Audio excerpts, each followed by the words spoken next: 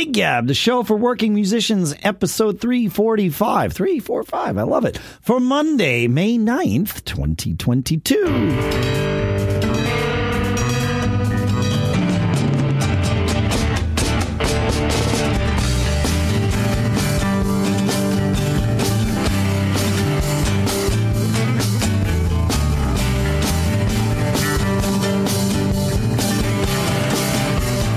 Greetings, folks, and welcome to Gig Gab, the show by, for, and about working musicians here in Durham, New Hampshire for a couple more hours. I'm Dave Hamilton. Here in Napomo, California, Paul Kent. How are we doing today, Mr. Kent? Good. My music life is taking wings right now. I had 3 great gigs last weekend. I've got 6 gigs in 5 days coming up. So wow. And it's going to be like that for the next 3 or 4 months. That's great. Yeah, it is great. My summer is pretty well booked. I'm in a weird spot right now this month. I've got so many different family commitments, mostly related to my kids. I mentioned that I'm here in Durham, New Hampshire for a little bit. I've got to go actually out to your coast and pick up my son from school this week. And my daughter's graduating once we're back, which is amazing. Happened fast. I know, dude. and then we've got like a little bit of a window of some family travel, and then everybody kind of scatters for the rest of the kids kind of scatter for the rest of the summer. But what it means is I am the band I play in, Bitter Pill, is doing a musical at the Players Ring. And it's bizarre because the way the schedule worked out, there were maybe 3 of the 10 dates, if maybe more, 3 of the 12 dates that I could even have potentially have done. So I'm just not doing it. They're doing it sans percussion, which they did for one other one. They did Titus Andronicus before I even rejoined the band. It's been a weird history, right? Because I was in the Bitter Pill thing, the first one, and then the second one they did it as just an acoustic, and now we play obviously electric. But it's weird that there's this whole thing that's happening with the band that I'm just not involved with or not participating in. I've been helped out with a little sound gear and things like that, but I'll be able to go see the show on the one of the nights that I'm actually here. But it's just kind of weird. But then the rest of the summer we've got we're stacked with gigs, which is I'm stoked for. It's going to be good. Yeah. Hey, great. We got a bunch of questions in, and so I want to take a little time, if we can, Paul, and at least begin answering some of these. They all came in to feedback at giggabpodcast.com. So that's the place to send your thoughts, your questions, your conversation starters. Mark starts the conversation by saying, I'm a drummer and a vocalist. A ton of similar comparisons to you, Dave. Since the pandemic, he says, I've made the decision to go with smaller bands, trios or 4 pieces, as well as duos, and purchased my own PA setup and do all the production side of things on my own. However, the one thing I can't seem to find the solution for was the guy out front listening and mixing. Whenever I'm forced to mix from the drum position, I find that I spend almost all my time thinking about how it sounds out front, trying to turn effects on and off, and just generally worrying about room volume, mix, and EQ. So I've been hiring local sound pros to come and mix my shows for me. It's literally a show up, hand them an iPad, and mix the show, and then they get paid and leave. During the pandemic, a lot of local sound pros were glad to get the extra work, but now they all have much more lucrative offers, and I can't find available people to do that job. So I'm forced to the inevitable position of running sound from the stage, and they use a Behringer XR18 and an EV-powered system. He says, my question is, what's the best way to accomplish this? In my primary trio, we're all on in-ears. I play an electronic kit, and all but one of the instruments are direct in. We're a keys-based drums trio, so the keyboards have a lot of different patch levels and 2 main vocalists. I've done the sound check and set it and forget it way, but I find myself constantly worrying. Do you have suggestions for this type of situation, or has anyone figured out the mix from the stage dilemma? I know I can't truly replace a front-of-house sound engineer, but I'm hoping that I can figure out something while keeping things simple on stage and not overthinking it. So yeah, I have quite a bit of experience with this. We probably politically incorrectly refer to it as the Braille mix, which is not only politically incorrect, but factually incorrect. But it sends the right message. It is that set it and forget it thing, right? Where you just kind of hope for the best. But there are some ways to hedge your bets towards great success. We did this with almost every fling gig we ever played. We do it with, I would say, more than half of the Bitter Pill gigs we did last summer were that way. The way I've always done it is I would go in and have once we got all set up, I would have the guys play their instruments while I listened out front without being at the drums and kind of balance things.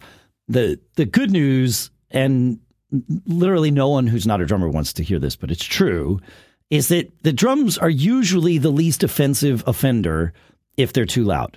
And I know a lot of musicians will disagree with this, but in terms of sound out front, you want to get the vocals up above everything.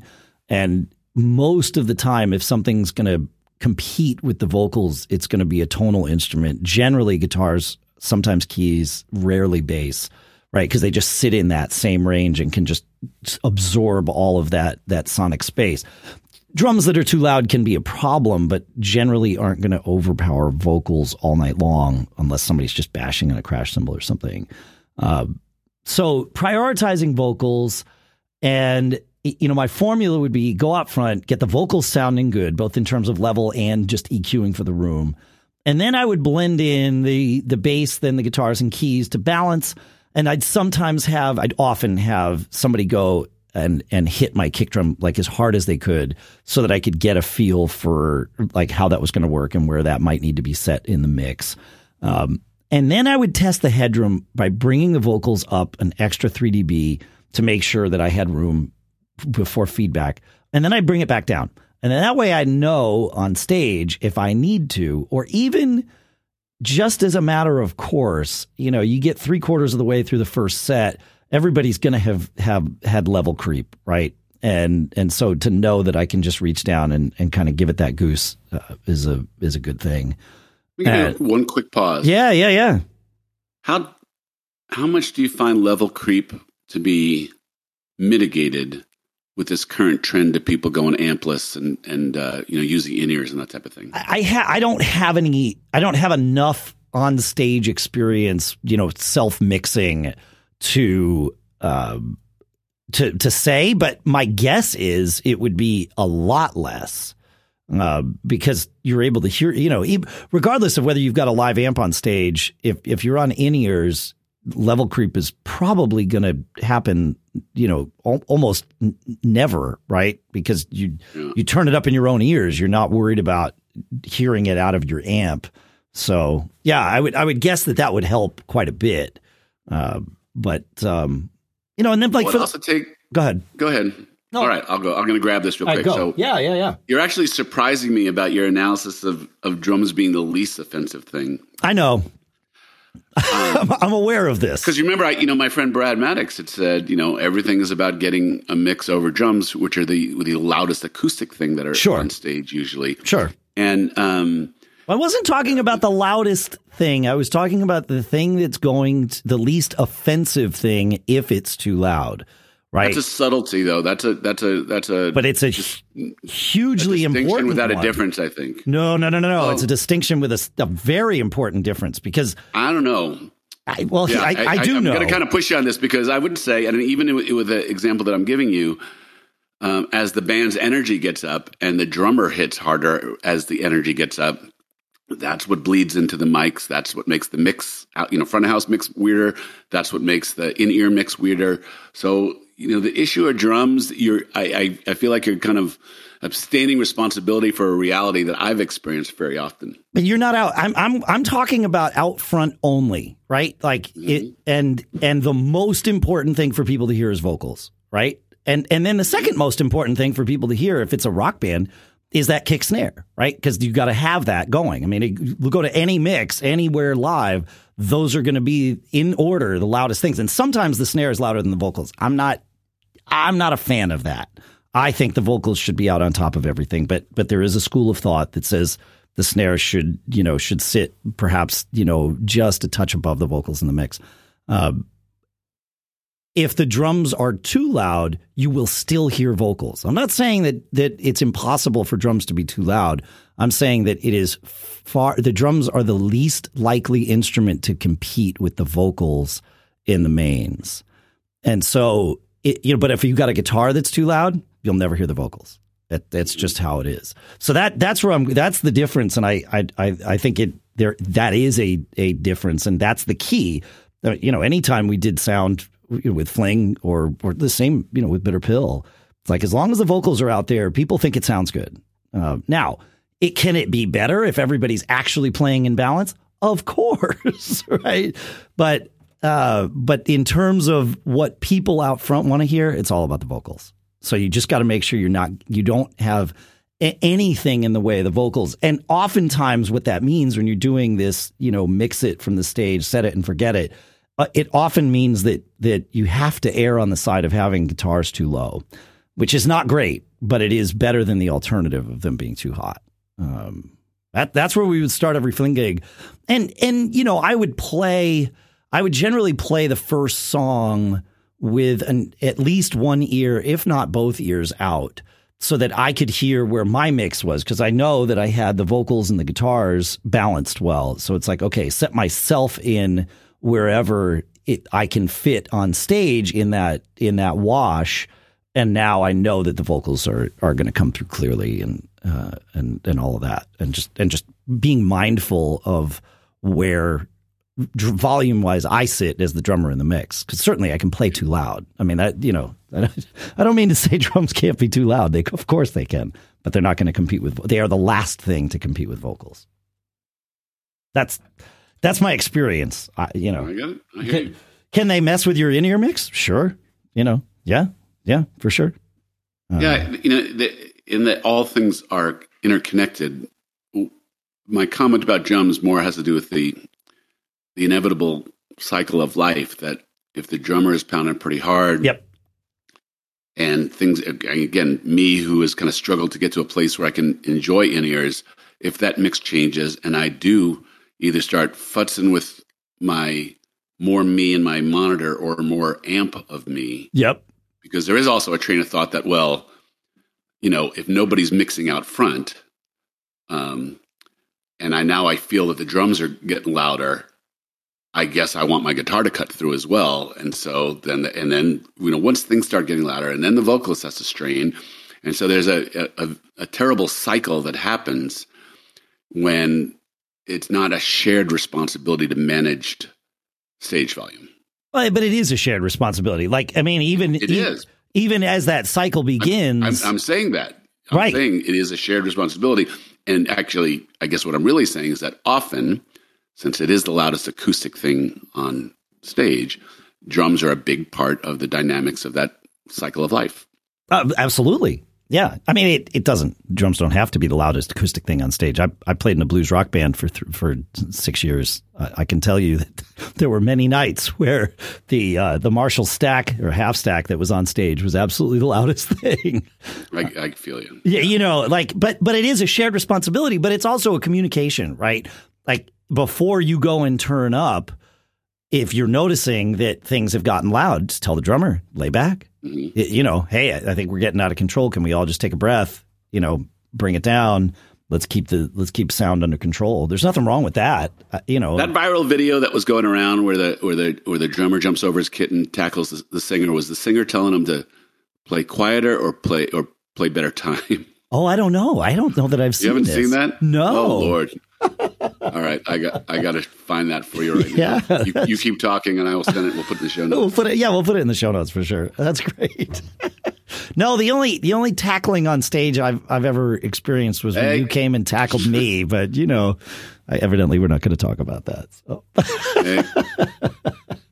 But I found it. I'm going to send it to you right now. All right. Cool. Yeah, that's great. I can't believe you haven't seen this, Dave. Yeah, well, I don't get to see everything on the internet. I only get to see some things. I've curated my feed, but I am surprised that I haven't seen if it's generally the drummer stuff makes it to me. Usually, from 15 different people. So. All right. Well, you have it now. So all right, great. We'll put it in the show notes. Yeah, we'll get it there. Word to the wise: don't piss off the drummer. Don't piss off. Yeah, he's the one holding sticks. That's right. Yeah, it's a bad idea. But I don't mean to be dismissive of your point. The responsibility is shared, and that includes, reminders to one another on stage, like, hey, you're too loud, bring it down. And that should be an okay thing for anyone to say to anyone on stage at any time. Right. Yep. I really believe that. And it should be heard, and if hopefully not discussed much on stage, but if there is a recurring thing, either somebody's playing too loud or somebody's sensitive about someone and maybe they are or aren't playing too loud. But that constant discussion of the mix, I think is really important and can be super helpful. I say that we would set it and forget it with Fling and with Bitter Pill. Well, that's partially true.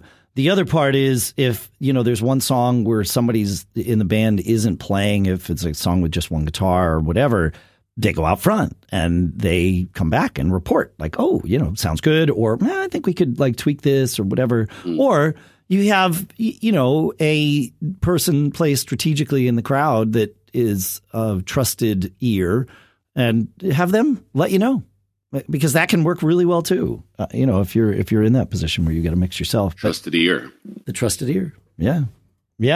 But start with the vocals, bring everything up, and then like I said, my trick was always to see if I could get an extra 3 dB out of the vocals without it feeding back in the room. And if I could do that, like I said, I'd bring it down, and then I just know later in the gig, like if I feel like things are just getting increasing, just give it a little goose and it's fine. So you figure it out. You learn what your band needs. Hopefully, Mark did mention worrying about turning effects on and off and all of that. No. Like, don't drive yourself crazy. I would say don't use it. My philosophy, I'm not a huge fan of reverb on vocals. Some people are. I am not. I think it clutters things up, especially in clubs. Outside, sure. But in clubs, it can really fight you, especially if you're not out there to manage it. So I'm a big fan of maybe a touch of reverb and then some slapback, both in the mains, but also in the monitors. The nice part about a little bit of slapback, just one slap and a quick delay, is that if you're using monitor wedges, you can keep them lower with slapback there because you actually get to hear yourself just after you've sung, so you're not competing with what's coming out of the monitor, and you really can hear a whole lot more clearly that way. And if the slap's quick enough, you can get your pitch and all of that stuff from it without it being distracting. So a little bit of slap in both places thickens up the vocals and kind of gives people what they need to hear both on and on stage and in front of house. So sure. I don't know. I'm sure we're going to get a lot of comments about this. I'm sure because everybody wants. Because the reality of most bands is that they are mixing themselves, right? Correct. I would think so. Yeah. Not everybody has a bill. Not everybody has a bill. That's right. Yeah. So, yeah, I'm curious to hear what people say. Feedback at giggabpodcast.com. While we're on the subject of things that are certain to incite conversation and loud drummers, listener Henry wrote in and he said, I'm on a cruise ship and they have a killer band playing. One thing I noticed is that they have a good sized plexiglass shield in front of the drummer. I'm wondering if this would be good for smaller establishments where keeping volumes down is an issue.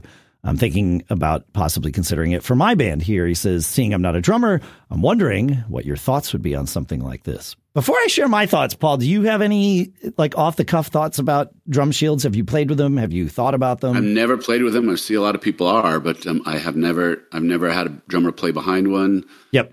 I don't know how effective they are. I mean, the one that I know most, I think Bonamassa's drummer plays behind a shield. And yeah, I don't know. I've seen them before, but have you played behind one? Oh yeah, many times. They can work very well. There's a couple things that I've learned with them. The first thing is that they work in two directions, right? So not only does it prevent the drums, especially the high end of the drums, from projecting just to the other side of the shield, It also prevents any sort of sound that lives in that sibilance range, aka, conversation, from penetrating the shield in the other direction. So you need to think about that. The height of the drum shield can be a deciding factor here. My experience is if you have the ability, cut the drum shield to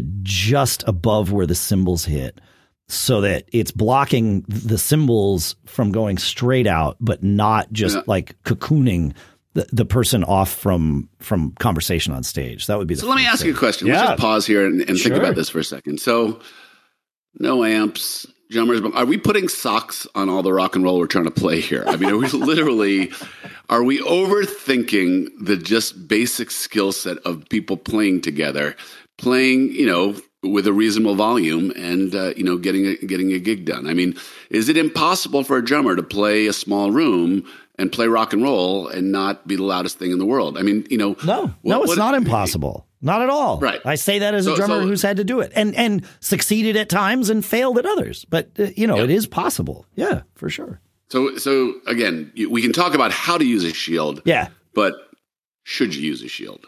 Well, I mean, I went and saw, and I have some thoughts about the venue where I saw, we'll talk about it later in the show, but I went and saw the Trey Anastasio band in Boston at a new venue called Roadrunner this weekend. And it was the first time I noticed that there was I'll call it a 3/4 shield around the drums. It was, around 2/3 shield. It was around two sides of the drums and not the side facing the bass player. But it was, there was a shield down the front and then down the left side of the kit. And it was the first time I've noticed Russ Lawton doing that.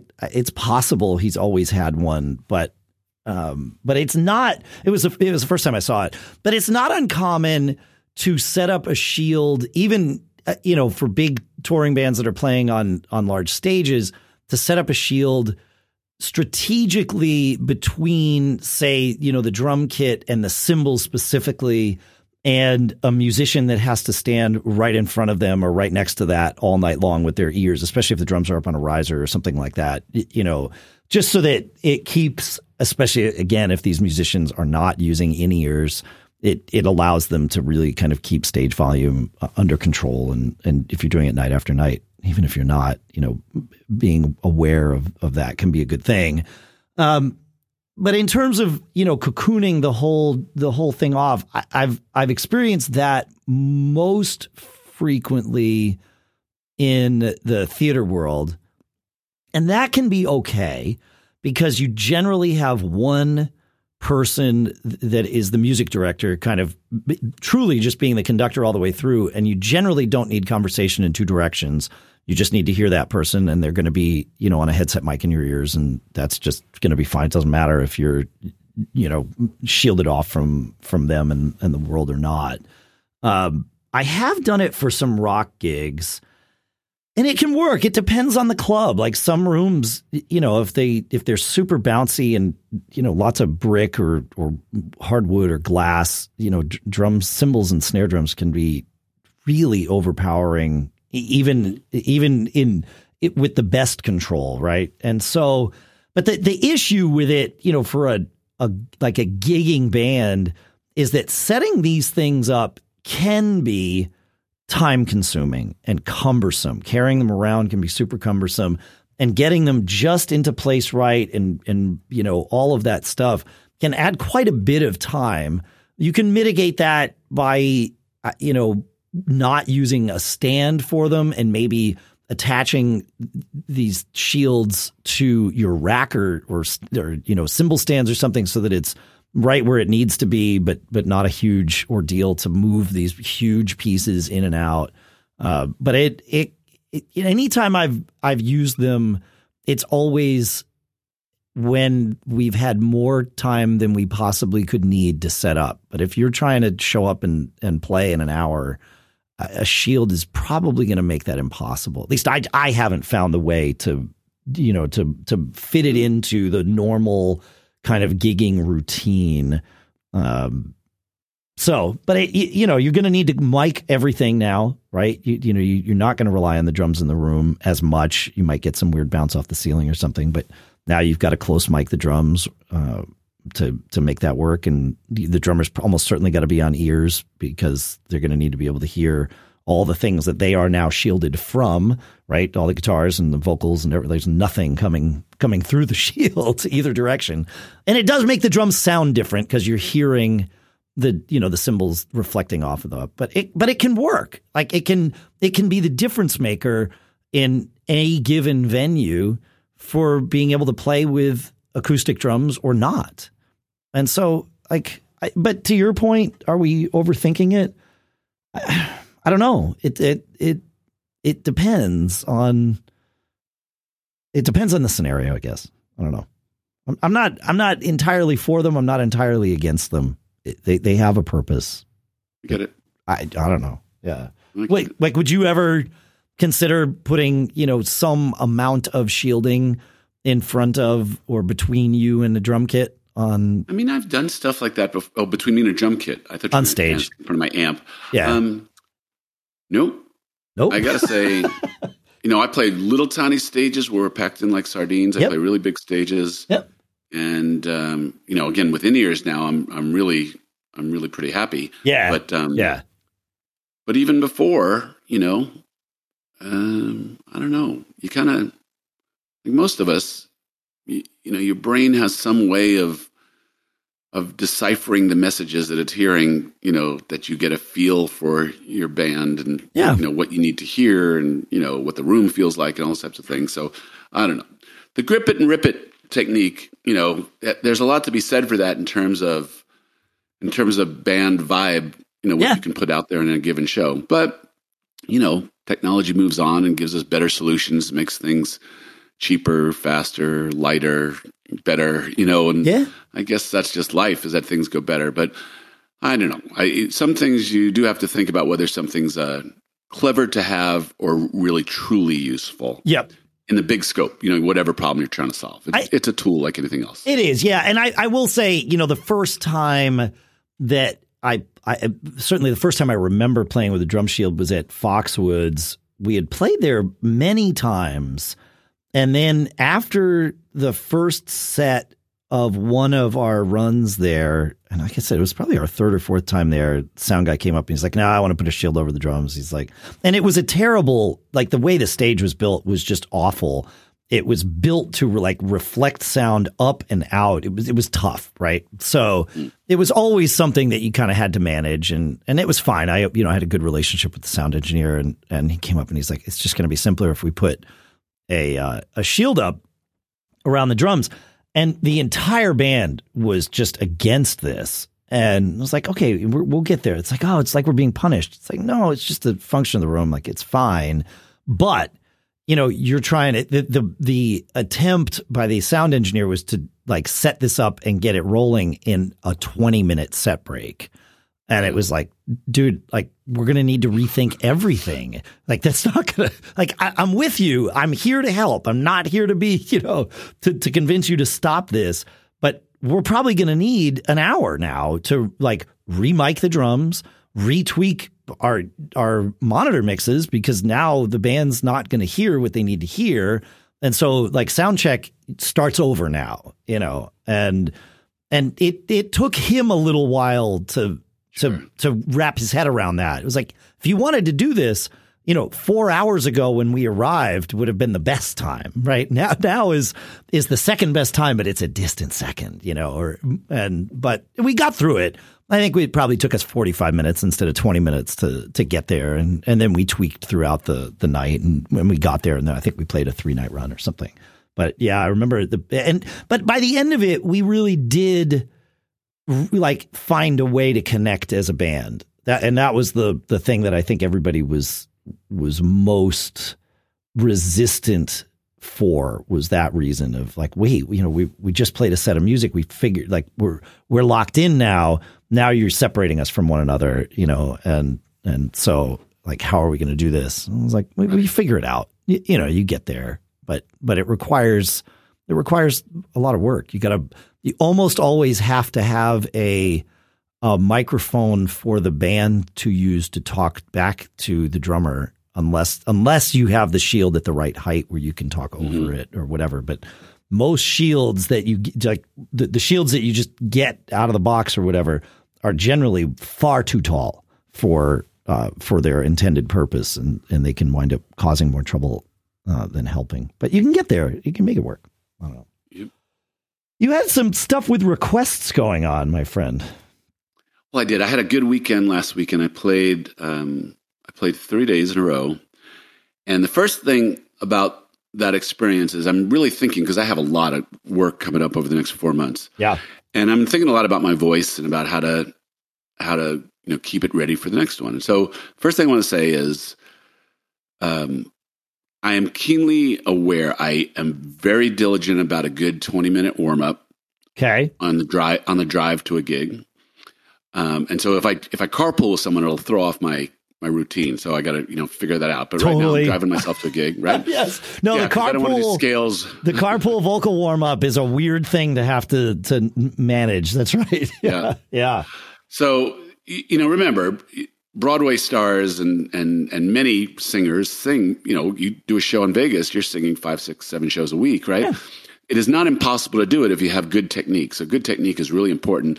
Warm up is really important. They say warm down is important. I am not much of a warmer downer, but I do drink a lot of water, and I've kind of really laid off alcohol.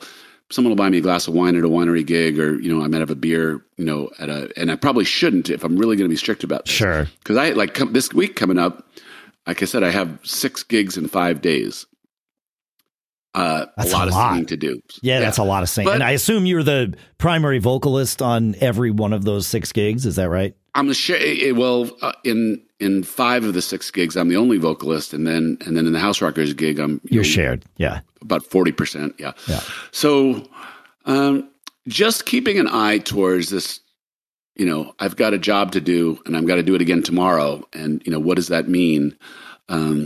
And being really diligent about good vocal practices is something I'm really, really focused on. Now, the flip side of this is there is that thing where when you're warmed up and you're singing a lot, that your voice gets this really nice, creamy, thick texture. Yeah. That to me is really fun to sing with, and adds a character, of kind of, worn in leather shoes.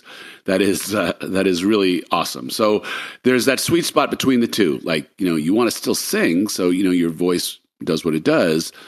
You don't want to, you don't want to be conserving stuff, because you also want to give your you want to give a performance stuff. Yeah. But technique. I guess what I'm saying is good vocal technique is key, and I'm really focused on it. I will be sharing a lot of stories about that. I have a couple of. I think I have an 8 and 10 day stretch coming up the 1st of July. So that will be quite a bit. So, but I am focused on that. But yes, the thing I did want to share with you is about requests. I had a winery gig on Saturday. The trio that I have down in Central Coast of California, we have a standing winery gig. It's really fun, nice outdoor patio, beautiful. And in general, it's a big tasting patio, and people are listening and appreciative, but it's definitely not a dance thing. Sure. Okay. I got you. But occasionally someone will say, hey, it's my friend's birthday, or do you know this, or whatever. And I was thinking about how that whole, again, the circle of life, right?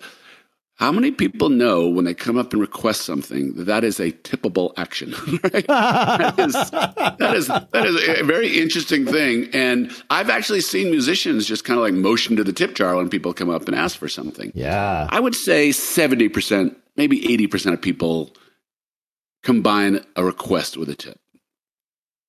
Interesting. Sound about right to you? It depends on the gig. It depends on the vibe of it. But I mean, if you work to set that tone, then yes. When I was in Nashville last year, I saw a lot of people that, somebody would come up with a request or something, and they'd point not just to their tip jar, but to their Venmo and say, right. Tip me put your request in Venmo with your tip.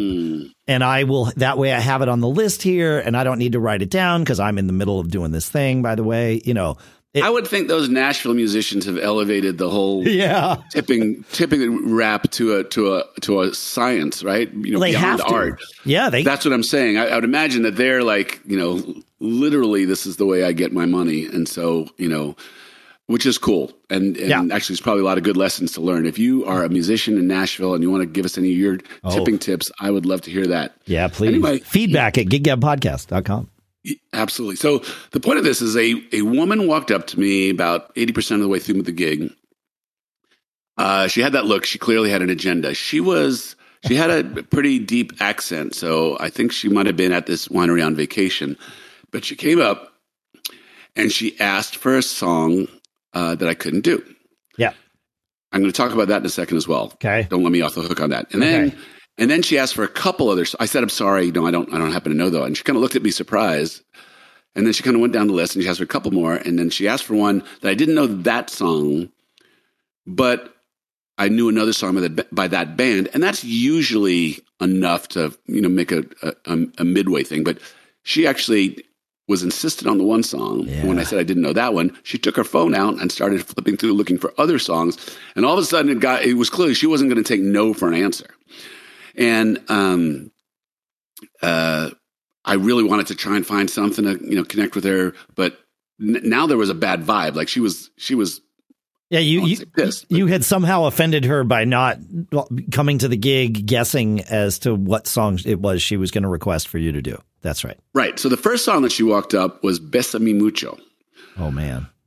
Well, and it's kind of funny that you say that because. After we kind of went through this conversation and I said, I don't know that, but I do this. And she goes, no, how about this? And, and then I finally played one that was kind of close. And I said, hopefully that did it for you, And I said, so sorry about Bésame Mucho.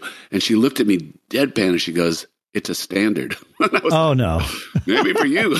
Yeah, I don't know where you come from, but not here. Yeah, that's right. Yeah. But it is kind of an interesting thing because we talk about the rock and roll fake book, sure. But I wonder, for many people out there, and actually it caused me to pause because, I guess in one realm of life, it is a standard, and the question is how many standards. I guess it depends on what type of band you're in or what type of musician you are. I mean, Autumn Leaves is a standard, but if I went and asked the House Rockers to play it, that would be weird. I'm not saying that half the band doesn't already know it, but that's a weird song at that gig, right? Like there's standards, but there's many different standards books. The one that applies to the gig that you're at is the one that matters, right? So, fair enough. Yeah. Yeah. Fair enough. Yeah. So, So anyway, she wanted a song by The Cure, and I offered Just Like Heaven, but she wanted either Friday I'm in Love or Love Song. Oh man, what's called Love Song. That was the other big hit. It is. Yeah. And I couldn't. I didn't have those ready, but I had Just Like Heaven. You got Just Like Heaven. You check the box. That's it. Yeah. But it only seemed to make her even a little more frustrated. And I guess that's my question: is like, have you ever experienced this? The person who comes to you with a request with a purpose. Yeah. And if their request is not met, and some of this might have been cultural. Like I said, she had a really heavy accent, and so I don't know. But have you ever encountered this? Where, all the time. Yeah, of course. And gently talk someone off the ledge. You got to talk them off the ledge. Your approach of, I don't know that song, but I know this other song by that artist. Like that to me, that checks the box, right? Like that's a great way to approach it. One thing we always joke about at Monkey Fist gigs is we say, we may not know a song by your favorite artist, but we almost certainly know a song that your favorite artist has heard before, and we promise to play that, right? So, but that we usually do that little shtick early on in the night so that it sets the tone of like, we're going to take some liberties here because we know what we know, and if you ask us to go outside the realm, we may choose to, but be careful what you wish for, and so that's. But yeah, there are those people, like you said, that I like the way you said it, that they come with a purpose and there's no pleasing them. And I've been in those scenarios where it's like, we don't know that song, but okay, we're going to try it. And then they're upset that you butchered it. It's like, well, like we've explained this. Yeah. And that's actually the line that I usually use is, when I'm telling people, hey, if you have something you want to hear, come let me know. If I know it, I'll play it. The best requests are songs that I know. But my real one purpose in life is not to butcher your favorite song and not make it no longer your favorite song. Yeah. Do no harm is a phrase that Aaron Abbott in Fling often said. And, we would bring songs in. Like I remember when we brought Tempted in that Squeeze tune, which is a song that he likes a lot. He's like, okay. He's like, of chords. Yeah, it is a lot of chords. Yeah. And he's like, okay. He's like, but that song is a well-crafted song. It really is. Right. And so Aaron's like, we got to make sure we hold true to our do no harm, mantra here. He's like, I'm not sure that we're going to be able to do this song the way without doing it harm. And it's like, oh, that's fair. Like that is a good litmus test. But that litmus test goes out the window when you're trying to just pull something off the cuff. One final thought about this to manage the person with the unrealistic expectations is to say, hey, I don't know that, or we don't know that. I'm going to take a look at it on my break and see if we can fit it into the set. It at least diffuses the scenario in the moment and gets them the hell away from the stage, which often is all it takes. And then, you get to the set break and it's like, are we going to look at that song? It's like, no, we're no, but we can tell them that we did, and it's just not going to work out. It's too difficult to pull off the cuff. But that I will take a look at it later. But for now I'm doing a thing. I'm not sure if you noticed, that can help sometimes. Yeah. Yeah, I've used that. Let me look it up during our break and see what I can do. Yeah. Sometimes I do it done. Although I will tell you, Dave, what worth the price of admission was turning around and asking the guys in my band if they knew Besame Mucho. The looks on their faces were freaking hysterical. Well, that's it. Is that can become one of those moments where you're like bonding. And you'll this will come up at all future gigs, right? It's like, well, I don't know what to play next. I guess it's Besame Mucho, guys, right? Is that we're good to go? And it becomes a thing. Yeah. Yeah, but that's fun, right? That's like you said, that's what makes it your band a band. It is those kinds of things, the shared crisis, those shared little crisis moments. For sure. Yeah. Speaking of crisis, I mentioned this new venue, Roadrunner, that opened in Boston. I think it's been open about 6 weeks or something like that. And I love what this venue is in theory and could be. It's a 30. They call it a 3,500 person venue. It's all GA. It's a cement floor club with a balcony and good sight lines from pretty much everywhere, and a stage that is wide enough and tall enough to be like an arena size stage. So you can bring acts in and sort of do bigger shows to a smaller crowd, right? Which is great. I love that clubs like this exist, and I'm happy to have one, within an hour of the house here. It was an interesting. I went and saw the Trey Anastasio band. So Trey's the guitar player in Fish. The crowd is usually pretty happy, but trouble free in the sense of like violence free is what I'll say. Certainly any crowd can have trouble. But it was an interesting thing. The venue staff, I don't even just want to say the security there, but certainly security was a huge part of the issue. The venue staff was not welcoming. And we noticed that like as soon as we walked in, they were like, I don't even want to say like stressed. They were just amped up, looking for trouble. And it was just like, okay, like fine, we'll get in. It's all good. Like there was no, like a lot of venues, even, you go to the Boston Garden, people are like happy to see you. They're happy to take your ticket and, show you to your seat, and they're accommodating, right? Like they're also there to make sure you don't do anything stupid and take you out of the venue if you're doing stupid things, but they're not looking for trouble. And, this place it was bizarre how amped up security was. Even like before the show started, they came through with their flashlights and like, nobody can sit on the floor. You got to get up. You got to get up. And it's like, okay, like relax. if you'd like us to get up, we'll get up. Like, it seems weird. Like, again, Boston Garden, Madison Square Garden, everywhere else you go, if there's a cement floor, show hasn't started yet, you sit down on the floor. Like, that's totally fine. I mean, it's a cement floor. It's not the most comfortable thing to sit on, but it's what but it's what you do. And it's like, if you want us to get up, turn the house lights down and put the band on stage. Watch us pop right up. It's all going to be fine. But they just came through, lights in our faces, and it was like, whoa. Okay, fine. Like, we'll get a odd flex, but sure, no problem. We're not here to cause trouble. We were just doing our thing. Like, and that was the problem, is every scenario I ran into was them enforcing some rule that was not previously communicated. And does the venue have a reputation for having trouble? Do they book bands to kind of bring in a different? It's been open 6 weeks. I don't know. No. Yeah, I don't, but it felt like, that's what it felt like, was like they didn't understand that. No, like it all night they were adding fuel and sparks to a fire that was not yet lit. Right. Like, and there were, I guess that there's strict no smoking indoors rules. If someone so much as lit a lighter, there would be 4 lights immediately, like spotlighting them from the balconies, and then the security on the floor would converge on them and just immediately remove them. And I was like, okay, like, again, you're not really communicating that people can't smoke in here. Maybe it should be known, but like, put signs up. That's okay. Like, make it real clear that we have a zero tolerance policy on this, so that people aren't just shocked when somebody shows up to escort them out of the venue.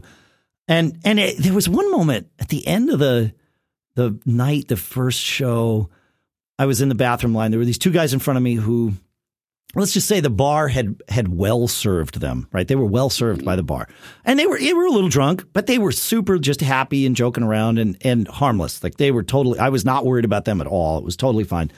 And they turned to a security guard who was standing there kind of watching just by the bathroom line. I don't even know what he was doing. And they pointed to a trash can and asked him, like, how bad would it be if we peed in there? And I mean, clearly they're not going to do this, right? Because they asked the guy, and they're having this conversation. The guy's response was to immediately start screaming at them, swearing at them.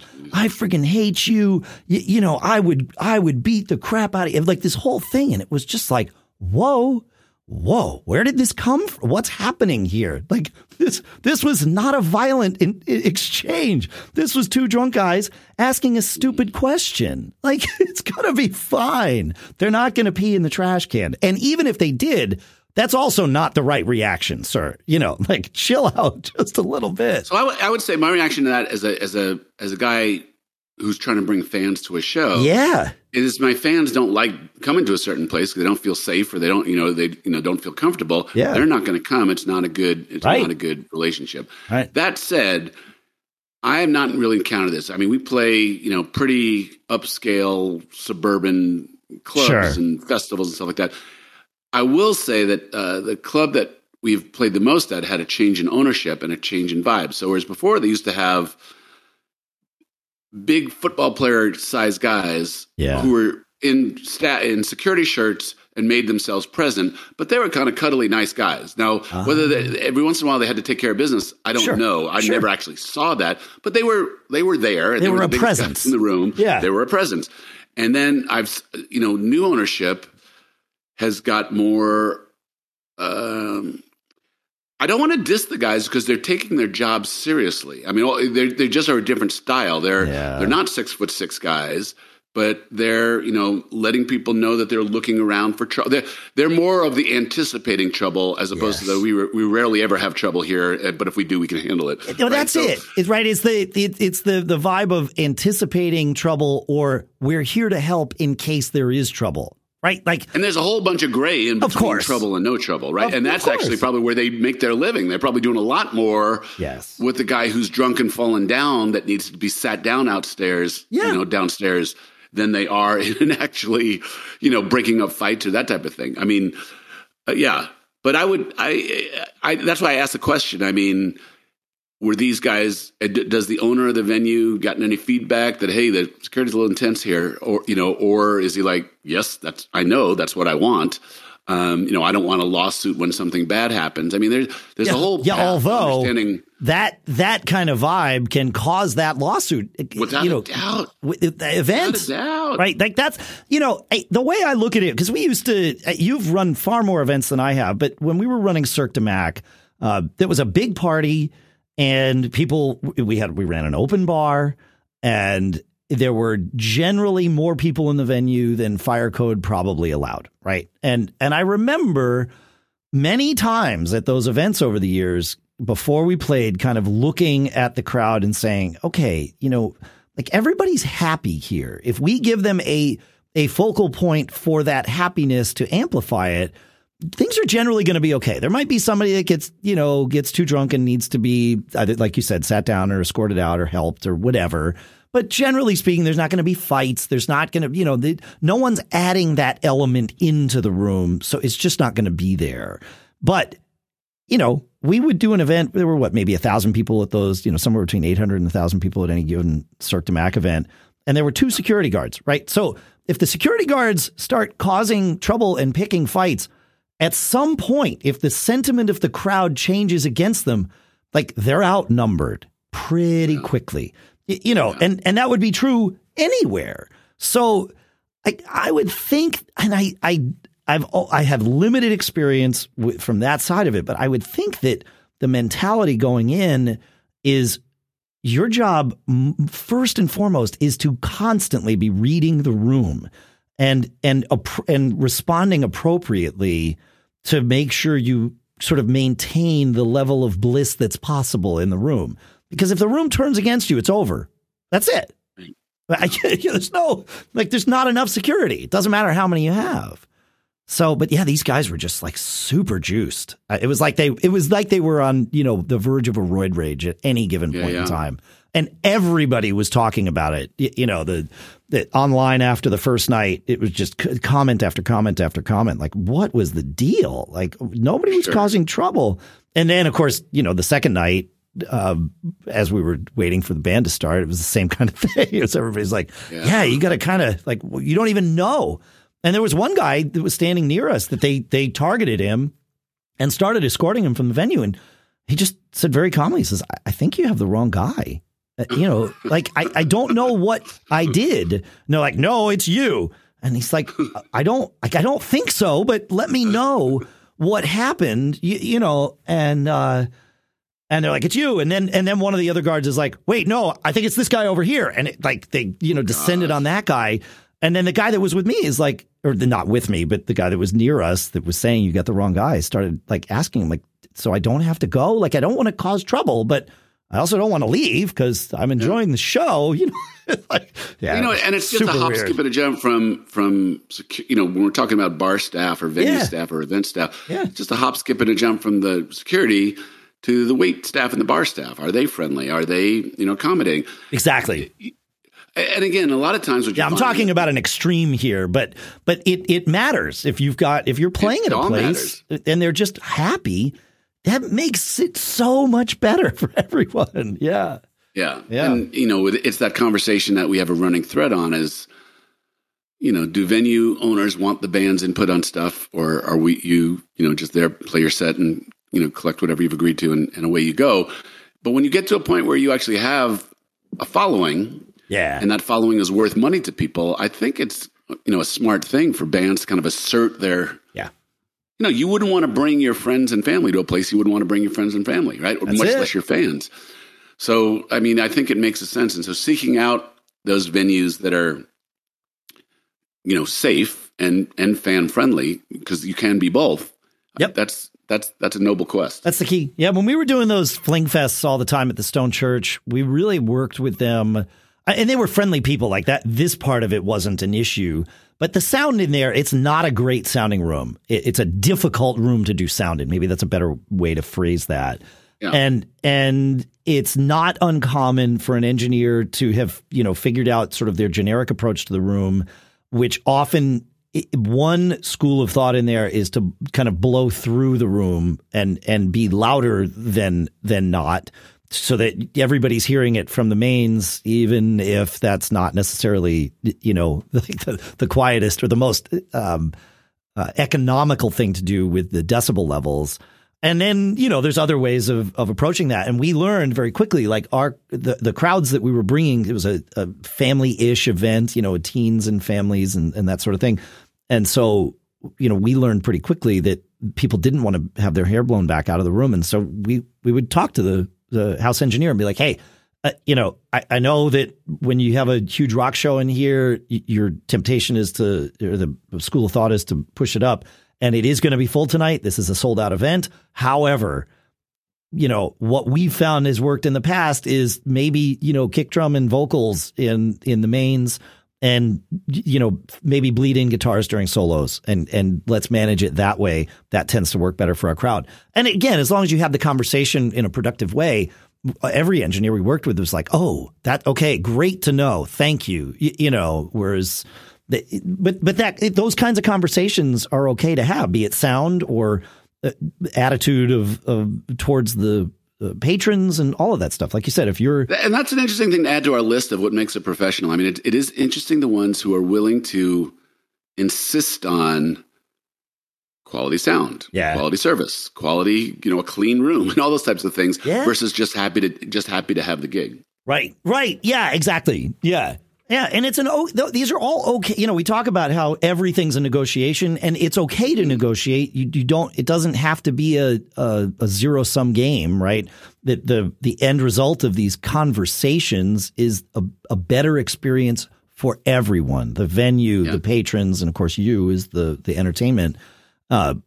But you've got to be willing to have these conversations. And again, you learn to do it tactfully. And sometimes even as tactful as you think you are, you catch somebody on a bad day and it goes sideways and you learn to deal with that too, because it's just life and humans. And so that's, And that's the other thing, like I said, those security people, are they over zealous and trying to justify their existence, their job? I mean, I'm trying to prove to everybody that, I'm the real deal. Same thing goes, like my pet peeve is more with bar staff. We played places where the bar is underserviced, not enough bartenders for the number of people we told them we would bring. Yep. I get it if they didn't believe us the first time that we would actually bring that number of people, but the second time, now that's your choice to not have enough people. And then the bartenders get cranky and they don't make eye contact and they don't, people don't get service in a prompt way. And, there's a whole bunch of things. You are in the customer service business. The security people are too. I mean, the wait staff is, the bar staff is, the venue host is. I mean, everybody. You are trying to create an environment that people like to come. Not people have to come because they always have a choice. Right. Oh, I mean, I am at least with our small business show audience, famous for saying that every business is the customer service business. I don't know of any business that's not in the customer service business. Like you are serving your customers or you don't have a business. And yet there are so many businesses that don't think that way. And they're obvious when you encounter them, of course. The other thing I say is make it easy to take people's money. Like that should not be a point of friction. I don't understand. And we can take that lesson too. Like the tip jar, make sure, I've seen people nowadays, I don't carry cash on me, especially not small bills. I might, like tuck a $20 bill in like my phone wallet or something just so I have some amount of cash on me. But small bills for tipping it, if I happen to be at a place where there's a band playing or something, a lot of people don't carry cash anymore. The pandemic changed that. But it's easy to put up a Venmo sign or a PayPal sign or something and make it easy for people to tip you. And honestly, I probably tip more when I am using Venmo than if I'm having to manage whatever limited bills I have in my wallet on that given day. So, but make it easy. Yeah. All right. Well, I'm glad to get all that off our chests, Paul. It's good stuff. You got anything else for today? No. We went to a couple interesting places. I think so. Yeah. All right. Well, thanks for listening, folks. Thanks so much for sending in your questions and feedback and thoughts. Feedback at giggabpodcast.com. We love to hear from you. That's the fuel that keeps us going. So it's a wonderful thing being able to do this. It is. What's the always be performing? That's always it. Be performing. Always be performing. See you next week. I think